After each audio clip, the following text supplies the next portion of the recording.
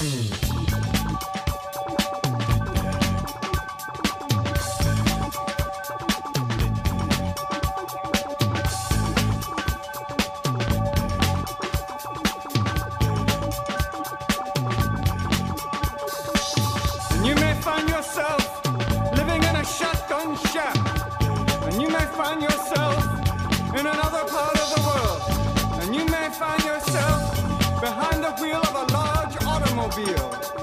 you may find yourself in a beautiful house with a beautiful wife. And you may ask yourself, well, how did I get here? Letting the days go by, let the water hold me down. Letting the days go by, water flowing underground into the blue again. Hey, how's it going, everybody? This is Chris, and welcome to episode 60 of X-Lapsed. And yeah, the throat is still acting up. I'm starting to think that maybe I'm actually just getting sick. Maybe it's not allergies. Maybe I'm just getting sick or transforming into Wolfman Jack. I'm doing my best not to. I would really prefer not to have that happen, but we're gonna push through. We're gonna push through. I do apologize if this is very off-putting or sounds terrible. I very much apologize and appreciate you all hanging in. But we are going to be taking a look at New Mutants, Volume 4, Number 8 today. Now, this had an April 2020 cover date. The story is called A Hunting We Will Go, written by Ed Brisson with art by Marco Fiala. Colors, Carlos Lopez. Letters, VC's Travis Lanham. Designs, Tom Muller, head of X's Hickman. Edits, Bisa White Cebulski. Cover price, $3.99. Went on sale February 26th of 2020. Now we open with a roll call. And it's our B cast. It's not our A cast. It's those creepy twins, Maxime and Manon, Sebastian Shaw, Magma, Armor, and Boom Boom. Of course, this is followed by 2 pages of credits. Now we open in Blackstone on Krakoa. This is home of the Black King of the Hellfire Trading Company, and of course that is Sebastian Shaw. Now he's met by Maxime and Manon, who had just filled him in on the whole Bohem cartel dealie that went down in Pilger, Nebraska. We saw during the 3-part farm story. The Bohems came in and well, they did some damage. Now Shaw assures them that he'll take care of everything as he saunters through a gateway. From here, we shift scenes to the Amazon rainforest in Brazil. It's here that we meet a young mutant who has similar features to Nightcrawler in like the color and amount of digits department. Very similar hands and toes, fingers and toes. Now, this young mutant is running away from something, and we get a look at it. It's something that looks like sort of a mixture of a werewolf and Predator X from around the time of Messiah Complex, probably, 10 years ago? Now, just as this beast is about to pounce on the poor little mutant, it's impaled by a whole bunch of arrows. Someone off-panel assures the mutant child that they are now safe. Now, our next stop is Nova Roma, which was never all that interesting a place to me. But for this issue, it's really only there as a backdrop, so really no harm, no foul. Now here, Magma's there, of course, and she's with Boom Boom and Armor. She's leading them through the city. Boom Boom is complaining that she was dragged away from a killer party for this trip, and yeah, we get it, Tabitha. You could stop it, please stop it. Now our trio is greeted by Amara's father, Lucius Akia, and we get a sort of touching father-daughter reunion here, and we learn that Lucius has called them because there was something that he felt the mutants needed to see. But first, let us see something. It's going to be an info page all about Nova Roma, which, I suppose is a pretty good use of one of these info pages, since I gotta assume that a good portion of folks reading this issue have probably never heard of the place before, so yeah, I'll give that one to you. Now we resume with the girls being led into a room where they're introduced to that Nightcrawler-y mutant boy from a few scenes ago. Now, he tells Magma that he and his have been trying to access the Krakoan gateways ever since the professor announced that Krakoa was, a thing. But they keep getting attacked by the Predator Wolf X's, or whatever they're going to wind up being called here in the book. He says that many of his friends have been eaten by these things. At this point, Lucius, he talks about how the mutants have really kicked up a hornet's nest with this whole Krakoa thing, and he says that it's led to many innocent lives being lost. Now, Magma, she doesn't even acknowledge this statement and just vows to the boy that she'll see to it that he and his friends will find safe passage to the mutant homeland. And so, our girls start their long, hot, sweaty hike to the gateway where the Predator Wolf X's have been lingering. And Boom Boom complains the entire way.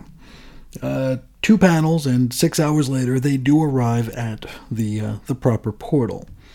Now, Boom Boom, she threatens to go home since she's all gross and covered in mosquito bites. For whatever reason, Magma doesn't want her to go. I mean, she's kind of a pain in the ass. You might as well just let her go. They argue for a bit, with Amara appealing to Tabitha's need for a win. After that bungled deal in Pilgrim, Nebraska, she suggests that the Amalgamated Young Mutants of Krakoa Incorporated need a check in the W column, right? They didn't really come away from that one on top. That was just an eked out, I don't even know if we'd call it a win, considering what happened to Beak's family, but they need a win, and this could be that win. Just then, a Predator Wolf X leaps out of the brush, and we get 5 pages of mutant on beast action. Now, after initially struggling, Armor figures out that she could just tear them in half. She uses her big armor bubble and just rips them apart. And Tabitha is able to toss a time bomb down one of their throats, the Predator Wolf X's, of course. Magma just kind of flies around like a less useful Human Torch here. So she gets batted around and doesn't do a whole heck of a lot. From here we get a scene shift, and it's a scene that's actually worth reading. Now we have Sebastian Shaw. He visits the head of the Bohem cartel in Costa Perdida. Now they exchange some phony pleasantries, and they discuss the mishap in Pilgrim, Nebraska. Now the big Bohem baddie here is Ezekiel El Rey Dengra, and he assumes that Shaw is here to cut a black market deal on some of the Krakoan magic meds. Shaw assures him that this is not the case at all. Now, El Rey does not appreciate Shaw's tone. And I gotta say, if that's the case, you're really not gonna like what's gonna happen next. You see, Shaw tells El Rey that he's already cut a backroom deal with the Carrasco cartel, which just happens to be Bohem's biggest rival. Now, with this deal, Carrasco will be able to pretty much take over the area, rendering the Bohems more or less impotent. A really good scene here. I really enjoyed this, though I will say I wish the art was a little less cartoony, because it's making me feel like I'm reading a story out of X-Men Unlimited. I mean, this whole issue is kind of like that, but the art here really doesn't fit the import of the scene, and just Shaw being kind of a badass here. The art is not doing it any favors. So, we rejoin our young mutants, who are flying a jet full of mutant children back to Krakoa. It's the Pack Rat 2 or whatever it is. Now, Tabitha thanks Amara, suggesting that, you know what, she needed this. She needed this win. So, all good. Hunky-dory. Very good. From here, we get an info page, and it's a page out of the diary of Tabitha Boom Boom Smith. And a lot of the stuff that I'm seeing in here, I feel like it's supposed to come across as far more funny than it actually is. Among other things, she's kind of miffed that Wolverine and Beast have usurped the X-Force name. She mentions that like 3 or 4 times, and first time it was semi-cute. The remaining ones were less so. So, back to comics, and we wrap up this issue with just some random blonde woman approaching the carcass of the Predator Wolf X. And she says, whoever did this will pay in kind. And, as our camera pans out, we can see that she's surrounded by a lot of creepy-looking beasties. And that is New Mutants number 8. Next episode, we'll be talking about X-Force number 8. But first, let's try to talk about this issue, because there really isn't a whole lot to say. But we will, as always, do our best. Okay, so one thing I think I can say with 100% certainty was that this was an issue of New Mutants. Ask me in 20 minutes what it was about, and I'll probably shoot you a blank stare. But it was something that exists and something that we just read. That said, I really don't know what to say about it. I didn't dislike it. I'm not mad at it.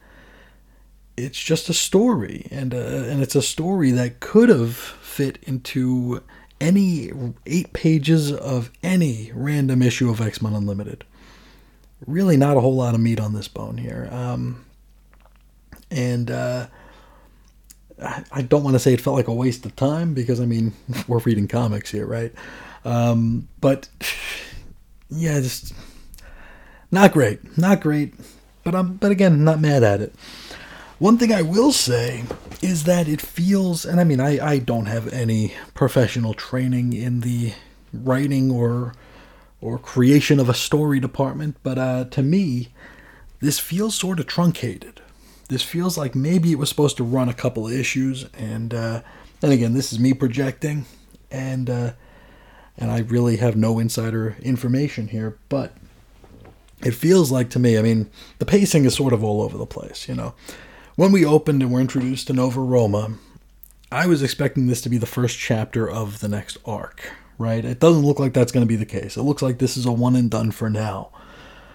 But we get these like weird little like story spurs here, like things that could have been dug into deeper. I don't want to say we had friction between Amara and her father, but there was that odd comment about the mutants kicking over a hornet's nest and how, you know, he was worried about the innocents and stuff like that. That goes nowhere. It was just like a comment, and she didn't even acknowledge it. Amara was just like, okay, we'll help you. You know, she didn't even really acknowledge that he was, you know, attempting to hold the mutants' feet to the fire, in a way.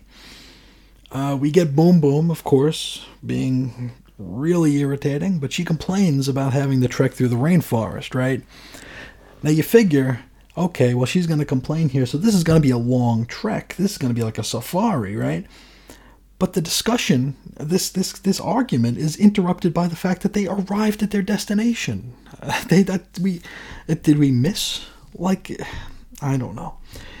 Just feels like there could have been more to that. And though, I mean, search me, I couldn't tell you what it would be. But it just feels like we have all this build up with the complaints, and it's like, bingo, bango, we're there already. Then we get the Predator Wolf X's jumping out. And we jump to like 5 entire pages of very decompressed battle. And then it's just over. You know, the kids win. What's her face? Armor rips one in half, and Tabitha throws a bomb down one's throat. And that's that. The kids are back on the pack rat, and everything's just, you know, good in the hood. It just doesn't feel like this one played out the way maybe it was intended to, or just didn't play out right to me. Of course, we do get that twist with the blonde lady, but I can't say as I'm all that interested in seeing the X-Men fight amorphous quadrupedal monsters. I don't know. This just feels like this isn't bad, it's unsatisfying. Maybe unsatisfying is the best way to put it here. Just a real unsatisfying bit of business. Feels sort of like the creative team is saying, like, hey guys, you remember Nova Roma from the old New Mutants comic? Well, here it is. And that's that. Now, on the other side here, we do get the cutaway with Sebastian Shaw, which is where I feel like this issue did shine. And if you were to press me in 20 minutes about what this issue is about, this would be the scene I'd remember. I think this is Sebastian Shaw sticking it to the Bohem Cartel. I thought that was really cool, really badass. And I mean, we know Shaw is a jerk. We know that he's not a good guy. But I can't deny that I really enjoyed the scene, and I liked seeing him play and then taunt the Bohems the way he did. Just a real no-nonsense kind of guy, and really, really thought that was a very strong part of this issue, and an otherwise totally skippable issue. I did mention in the synopsis, but this scene would have benefited greatly with different, less wacky, cartoony art. This is the Shaw scene, of course. just tighten it up a little bit. It just didn't look great. Overall, though, what can we say? I can go back to the beginning of our fake-ass review portion and say, yes, this was an issue of New Mutants. And let's hope for better and more substantial stories in the future. But it was a thing. I hope people enjoyed it. I didn't enjoy it, but I didn't hate it either. So it was just a thing. Just a thing that happened to us. But that's all I got to say about New Mutants number 8. But before we go, let's dip into the mailbag here. I think we only got one letter to go through, so let's get right in there. Now, this is from Damien, and he's talking about X-Force number 6.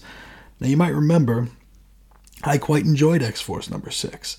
If you haven't listened to that episode, or if you're skipping around, or if you just forgot what it's about, it was about the nanofluorites, the biological,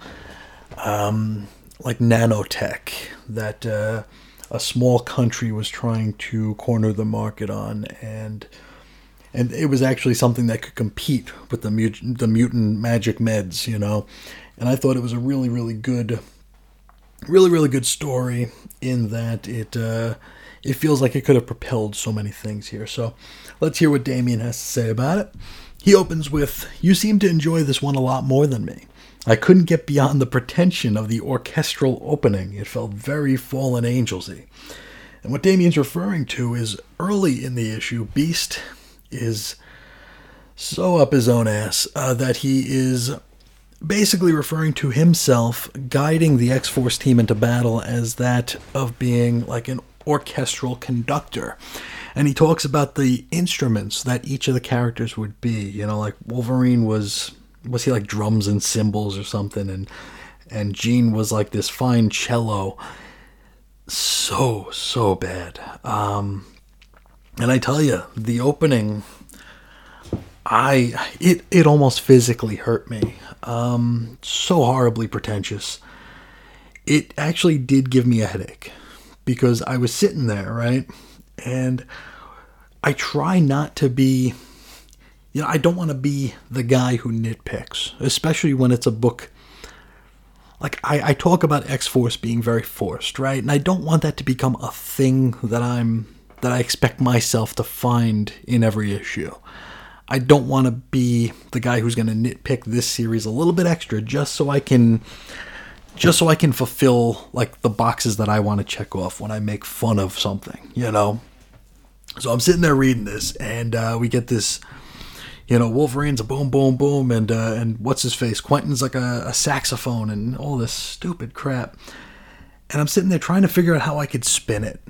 How can I share this scene with you all and not sound like I'm just like tearing it apart. It was really a challenge. Thankfully, I loved the rest of the issue, so I was able to get past it. But I could totally see where you could read those first like 3 or 4 pages and be like, okay, done. I'm bagging and boarding this one, putting it away. I am not going any further with Beast, the Boston Philharmonic orchestral leader here. I don't even know if they have an orchestra. I'm just talking out my ass at this point. I'm sorry. I'm not feeling well. But yes, definitely very pretentious. Damien continues, "You're right that there were good ideas in the plot. The plant and human hybrids as villains worked well and opens up ideas for the future. Your speculation about future plots was very interesting and makes for many future stories." And definitely, I'm really looking forward to see like how and if this plays out. It's just a whole other layer added to the doomed futures suggested during Powers of X. I really like. We never heard of this before. So this is all new and very, very dangerous. So really, really enjoyed it. Damien continues. "You mentioned the monsters remind you of the Martian Manhunter. I was reminded of a storyline from Shadow of the Bat by Alan Grant and Dave Taylor, where Poison Ivy teamed up with the Floronic Man to create a new, more dangerous form of marijuana. Fluoro is depicted as a constantly changing plant creature who was permanently high and looked very similar to the creatures here." And I'm not familiar with that storyline. Though I was early on, I was a huge fan of Shadow of the Bat. It was like my first Bat book, and it was, of course, I was able to get the number one. You know, it came out around the time of Batman Returns, I believe. So summer of '92, maybe somewhere around there. But I remember buying the first issue here and just totally just falling in love with it. I felt like I was on the ground floor, you know. And this is the first book that I bought with like an eye toward collecting Batman comics, rather than just picking up something that had a cool cover or just something that like my mom or dad just bought and, you know, dropped in my lap. Here, read this, you know, be quiet. But this was the first book that I actually bought, and I got so sucked in by the opening arc, which was the Last Arkham. But it was also where I realized that there were like so many Batman books, but none of them really advanced like the A plot. You know, they were all just kind of there. One I remember very, very vividly is the cliffhanger for the penultimate chapter in Shadow of the Bat 3. And we have Batman, he's just about to be pounced on by like every inmate at Arkham, right? Now this scene actually managed to kind of get under my skin. And like I was really trying to I was doing like weird mental gymnastics to try to think about ways they could actually write themselves out of this. So then I go to the comic shop and I see that there are another 3 and 4 Batman books that come out that month. And so I'm picking them up, right? I'm picking them up to see if like there's any hints as to what happened in Arkham, and they're their own thing. They're all their own thing. And I mean, I was still very new to the fandom. I was new to the hobby. I was not accustomed to there being several stories running concurrently in like a family of titles, you know. I was just figuring that everything kind of fed into itself and everything would reference everything else. But I mean, I'm looking at like a Batman book where he's fighting the Electrocutioner, and then a detective book where he's fighting the Penguin, and then there's Shadow of the Bat where he's locked up in Arkham. It's like, well, what the hell is this all about? And I asked the guy at the comic shop, like, which was the main Batman book, right? Which is the main one? Which one mattered the most? And he kind of like shrugged me off. He's like, nah. And I mean, at the end of the day, that's the right answer, right? I mean, which one is the main Batman book back in 1991, 1992? There's I couldn't tell you. I guess it's a bit of my childish naivete that died that day. And I had this like really sad realization that the story that I'd invested so much, you know, time and energy and emotion into reading and rereading and analyzing. I mean, as much as a 11 or 12-year-old can analyze a comic, I realized that it didn't matter. It made everything Bat-related feel like so cheap. I mean, at the end of the day, I was a dumb kid, right? So, but that Shadow of the Bat is one that anytime I see it in the cheapo bins, I'll just look at it and kind of shake my head, because it made and broke the Bat fan inside me in a lot of ways. Damian continues, reading this, I'm pretty sure we're meant to see Hank as a villain. He's so single-minded and ruthless. Experimenting on living subjects is a bit of a moral event horizon.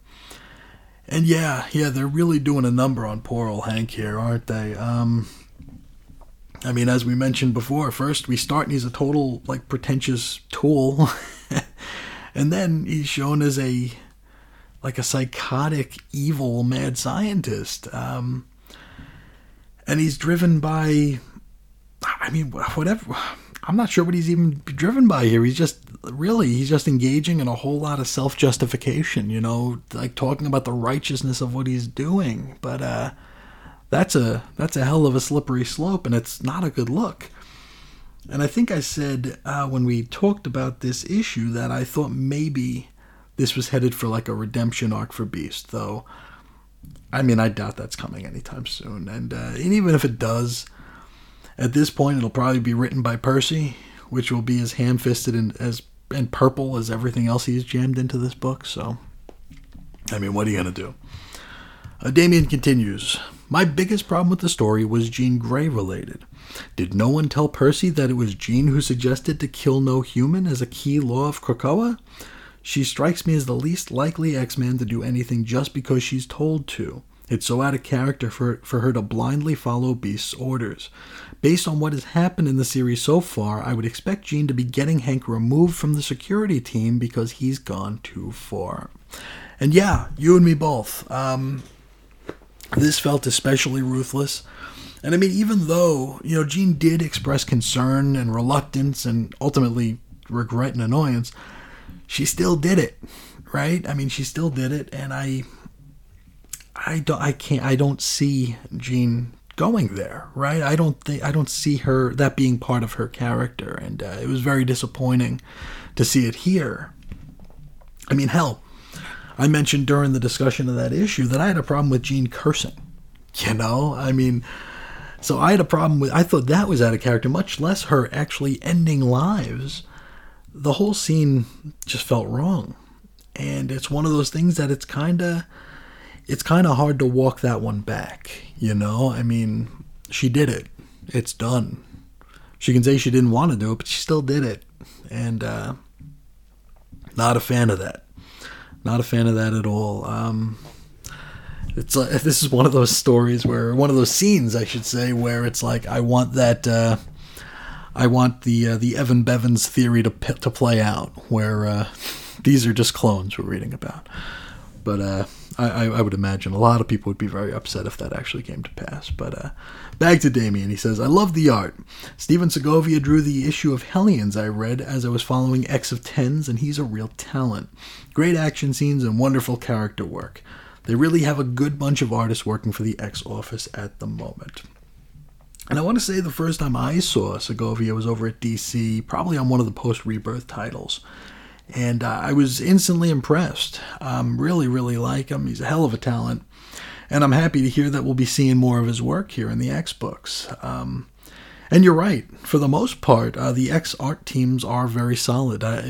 Marco Fiala on this issue of New Mutants, not necessarily my cup of tea, but at the same time, they've come a long way. It feels like for the middle of the 2010s or so, the X books were like given to all the newbies like as tryout books. Like they didn't care about the X-Men books.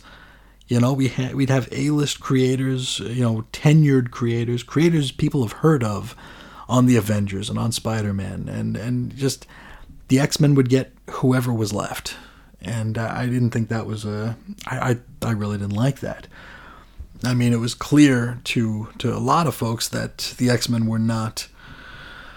Marvel really didn't care about them because they didn't have the movie rights, but it made the line feel like an afterthought, and it made the books feel kind of like tryout books. A lot of amateurish and uneven looking books happened in over the past 10 years in the X-Men books, but it's nice to see that we're getting steady teams of really, really fine talent here, and I'm happy to hear that we're going to be seeing more of that as we continue our way through. But thank you so much, Damian, for the letter, and I do apologize for answering it in a raspy way.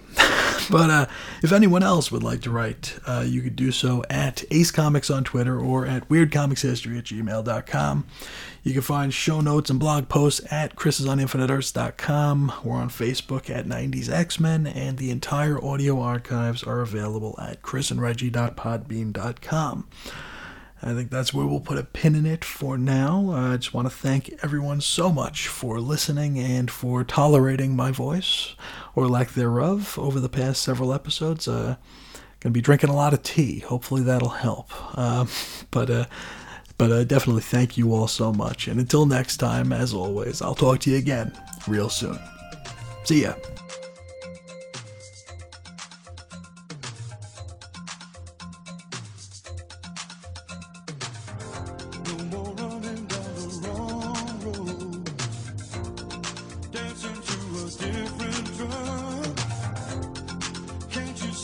Going on deep inside your